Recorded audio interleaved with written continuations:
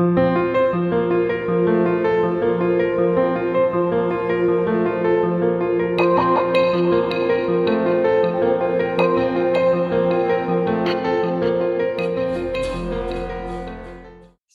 everyone to Between the Lines, the podcast from Jewish Quest.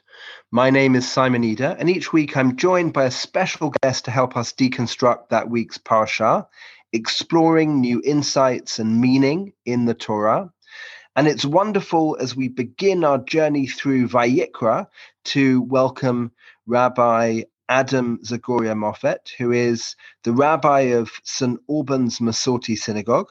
He was ordained at JTS in New York, where he also received an MA in Jewish thought, studying the political philosophy of Rabbi Yehudah Ashlag.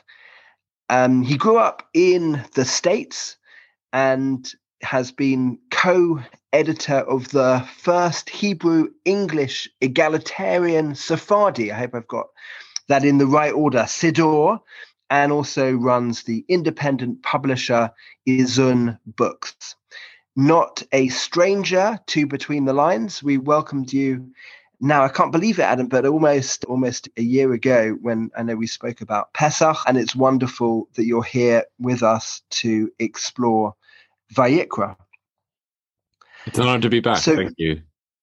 Wonderful. So maybe to begin, as we have ended the book of Shemot and enter Vayikra, what do you maybe see as the similarities and differences between the two books? It's jarring, isn't it, when we turn to Vayikra, because it seems like we've spent so long on narrative, on getting to know characters and stories and plots, and we had a hint of it in those last 5 weeks of Shemot. With the exception of Ki Tisa, we had an awful lot of repetition about the Mishkan, first describing its construction in the future, and then describing its construction in the past. But I think still every year we're just woefully unprepared for the shock of going into Vayikra and the fact that it is so utterly different from the rest of the Torah. It's the centerpiece of the Torah, literally, and perhaps metaphorically, but it is unique among those 5 books. We'll look forward to uncovering more.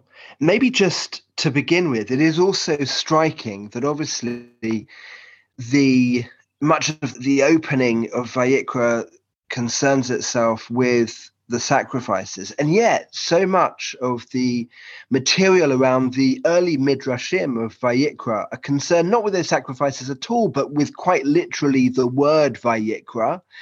And I wonder really what you make of that. What is the significance of God's call to? You're correct in pointing out the inequality of focus regarding the content of Vayikra versus the word Vayikra.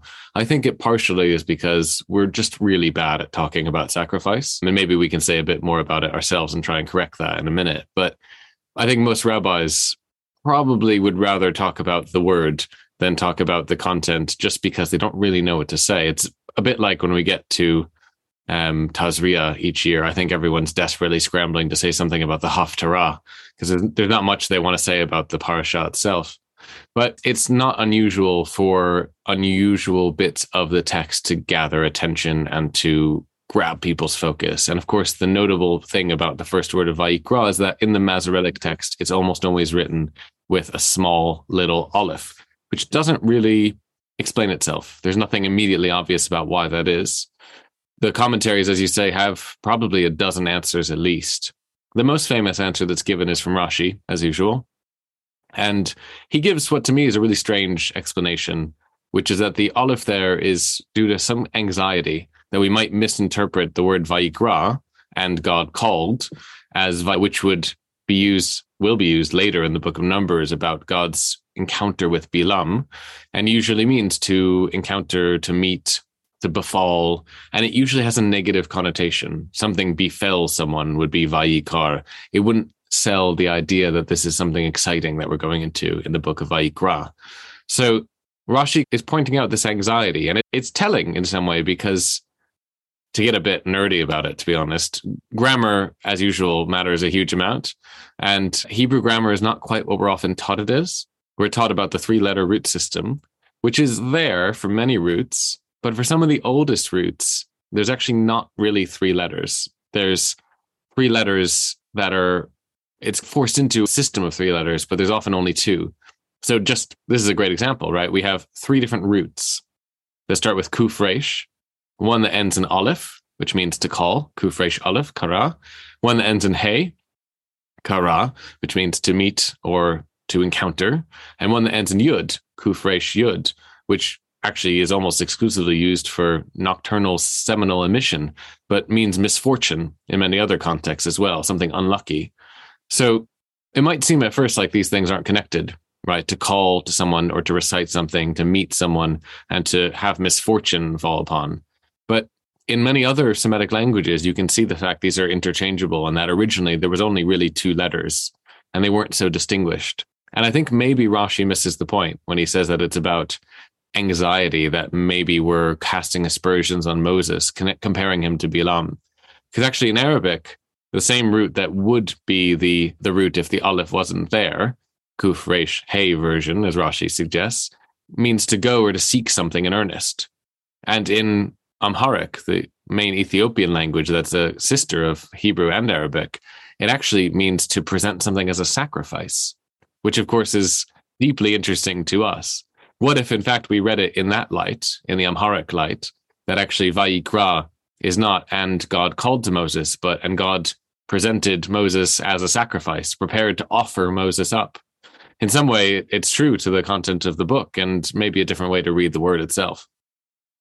Wow, we go completely full circle. Maybe before we dive in as best we can to the sacrifices, and thanks so much for walking us through Rashi. Are there any other of the multiple explanations midrashim that explore Vayikra? Honestly, I think they're a bit forced. I'm perhaps a bit harsh on many of the parshanim and the explanations they come up with. A lot of them really focus on the small aleph as hinting to Moses' humility, which is not unusual. We talk about Moses' humility frequently. And of course, what's more humble than to take leave of the stage for a book and allow Aaron and the priests and the priestly system to be the focal point. Moses is not the main character in Vayikra for the first time in a while. So perhaps there's something to that idea that it indicates some degree of humility. But I think more likely it's probably, to be honest, the least interesting explanation is probably true, which is that it's marking out a scribal uncertainty about what word is meant to be there. Probably an uncertainty about which version of kuf resh roots we're meant to be using, which is interesting, but probably not quite as meaningful as rabbis want it to be. Okay, so let's maybe dive in. What do you see as the purpose of the korban? I think it's, to go again to language, it's in the name, right? Korban is something which brings close, which is linked to nearness. And the sacrifices, the korban, are used quite functionally and quite mechanistically as a way of bringing God closer into people's lives. It's in some way a kind of manipulative technology, we might say, that by doing these sacrifices, we can not exactly control God, because I think that might be an overstatement, but we can influence, we can manipulate, we can interact with in a way that's sometimes one-directional. I think sacrifice is a thing that we don't really get in the modern world, partially because it's something we rarely have to actually do. And we benefit from so many luxuries, and we have almost no scarcity of resources, particularly in the West, but generally in the world as a whole. That sacrifice only is meaningful when there is scarcity, when you're giving up something you actually need. If you're giving up something you don't need, what's the point? It's not really sacrifice. The power of it is missing. And I really connect with an interpretation that I read in, might seem strange, but Carl Jung's diary. So the psychologist Carl Jung kept a diary for a long time, which he called the Red Book. Rather, he called Liber Novus, the new book, but scholars call the Red Book because it was red. And he writes a lot in there about his own kind of prophetic visions. He was a much more interesting guy than your average university psychology class would lead you to believe.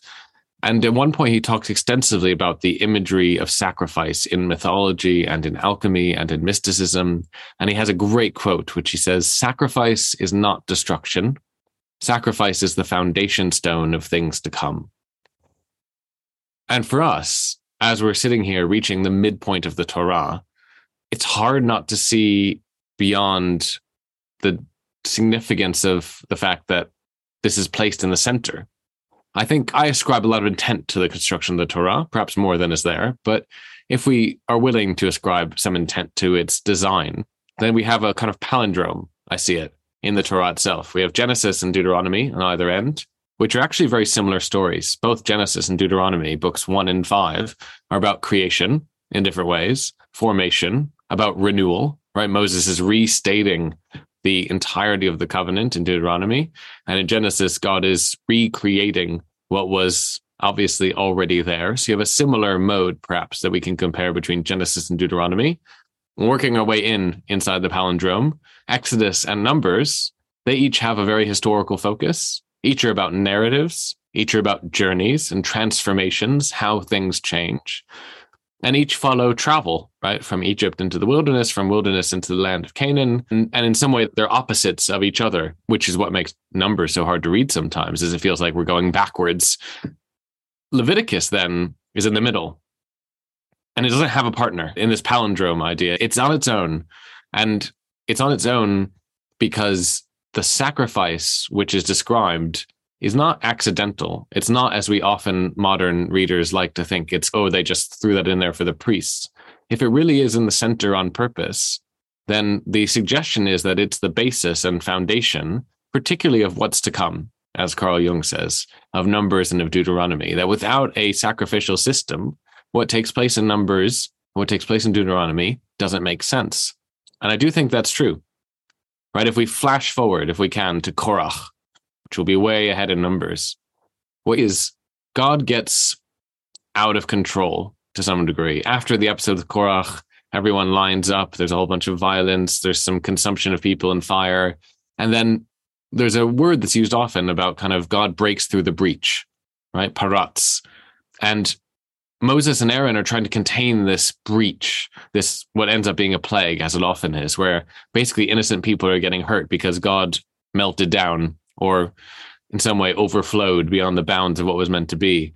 And they start using sacrifice. They start using their fire pans and their offerings and their meal and their grain and their animals to try and constrain and control God.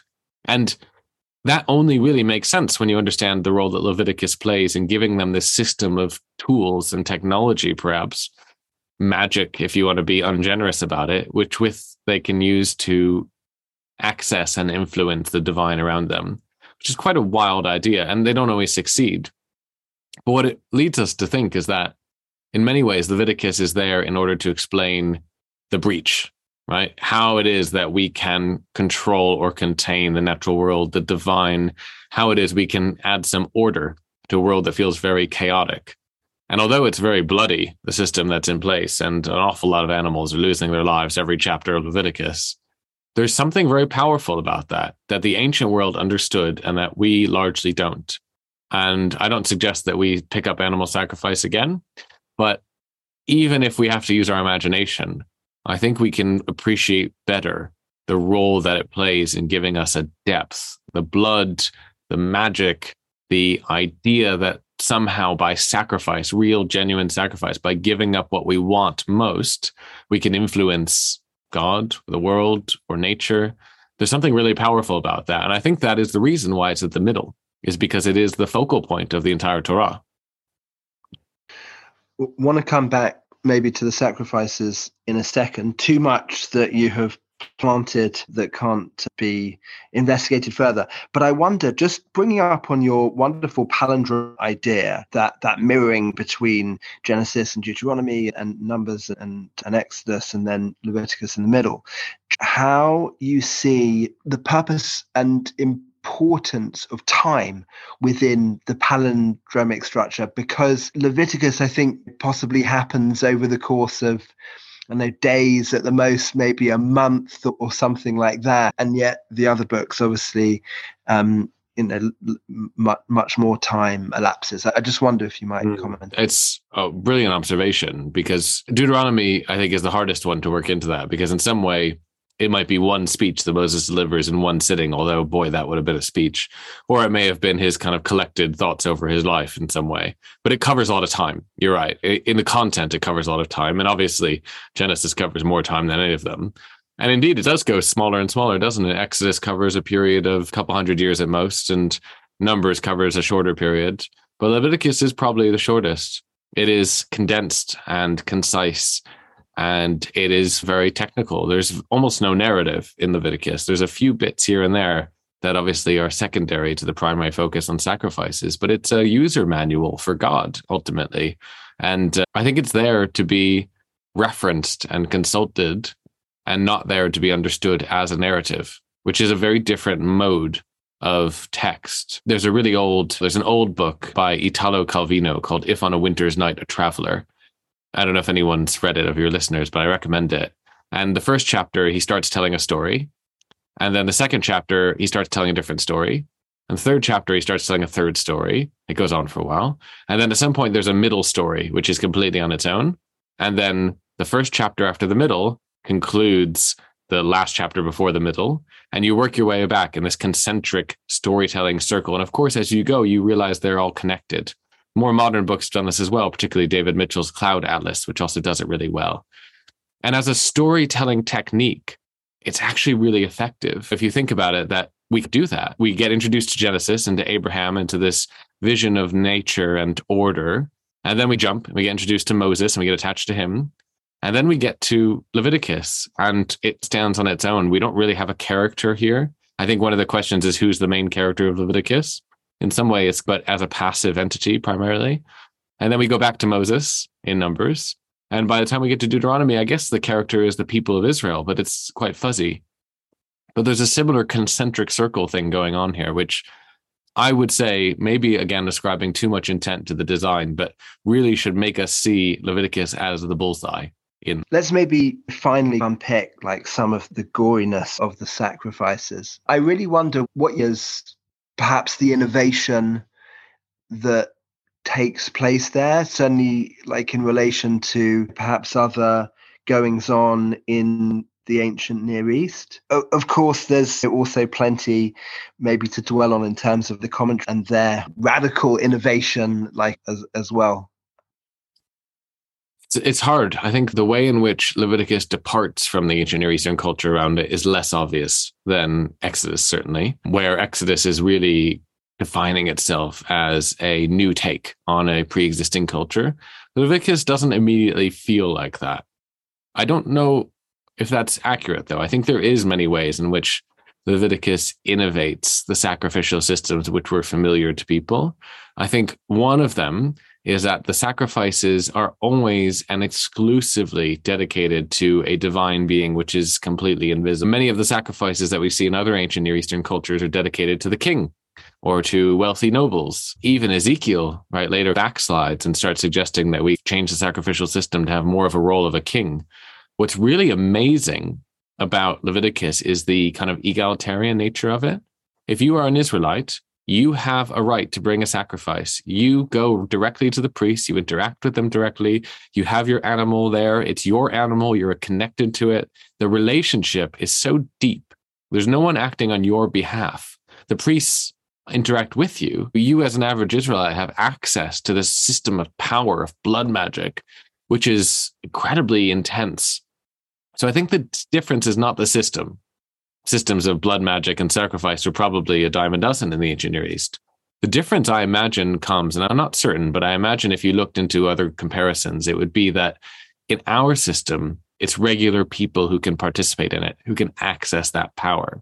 It's not priests exclusively, nor is it only elites, nor is it only nobles, nor is it only the monarch who acts on behalf of the people. It's regular, average, everyday people. And that continues something that Moses really started in bringing religion out of the temples, out of the shadowy dark rooms of Egyptian idol worshipping, and into the open, into something which is accessible and visible and free to anyone, so long as they're willing to pay the price, the sacrifice, the blood that goes with it. Thank you. That was a really fascinating way to look at perhaps the transformation, which at first glance is maybe not so apparent. Actually, just, and maybe finally, picking up on something that you referred to the sacrifice as being a kind of a technology. I wonder if you could maybe unpack that a little further. Is that a way to view the sacrifices like today? It's when I'm teaching about Leviticus and Numbers to some extent, I find I often use the imagery when we think about God of nuclear. And I mention this often because I think, as weird as it is, it actually works really well, which is that God is this thing which is extremely powerful and as a result, extremely dangerous. And the interaction between this great power, this energy source, to use our modern scientific language, and the people who have a particular connection and allegiance to it, hard to facilitate, right? You, as a person, can't really have much relationship with radioactive nuclear materials and survive. You're not going to make it. What you need are intermediaries to help you access that. Systems and technologies which can harness the power of those materials and use them for good to power our world. You need protective equipment on your side in order to be able to be close to it and not be harmed by it. And you need a kind of system of rules and protocols about how it is that individuals can access nuclear radiation and walk away. So I think Leviticus, to stretch the analogy perhaps, is that handbook in some way. It's about both how is it that we control and constrain and manage this incredibly powerful thing which has agreed to reside in our tent in the desert? How do we contain it and access it without it reaching the boundaries? How do we protect ourselves, and how do we allow ourselves to get close without getting hurt, which of course doesn't always work, as we'll read about with our own sons. And I think also, what are the protocols? How is it that we've learned to integrate the knowledge of this incredibly powerful thing with the experience of it and make sure that there is a certain degree of safety? It might be a strange way to think about God as a nuclear radiation source, but when you look at Leviticus with that in mind, it all of a sudden starts to make a certain kind of sense. And I'll just say, if you're not convinced by that, you can be convinced by an incredibly interesting project that was done when a group of scientists had to come up with a way, according to the government, to warn people 30,000 years in the future about atomic radiation. It was a thought experiment, but it was a real research project commissioned by the government. And one of the studies by a guy named Thomas Seabuck suggested that the only possible way you could warn people 30,000 years in the future about nuclear radiation and the dangers of it would be to create a religion, an atomic priesthood, he called it, where they would pass on the knowledge of here lies a dangerous thing and here's how you protect yourself through symbols and rituals and imagery and sacrifices. And in some way, I think we have in Leviticus, Lahavdil, our own atomic priesthood. Wow, what a way to conclude. I never thought we would circle from Carl Jung through to the atomic priesthood via all sorts of other things too. Thank you so much for starting our journey with this wonderful handbook that we have before us over the next several weeks as we journey through Vayikra. Rabbi Adam, thank you so much for joining us again. It's an honor, as always. Thank you for being willing to indulge such a weird array of ideas. Really look forward to welcoming you back and soon and exploring the atomic priesthood further. Thank you. If you like this podcast, please do remember to subscribe on Apple Podcasts, Stitcher, Spotify, or wherever you get your podcasts. And of course, do find out all about our exciting content on our mothership, jewishquest.org. We do look forward to meeting again next week.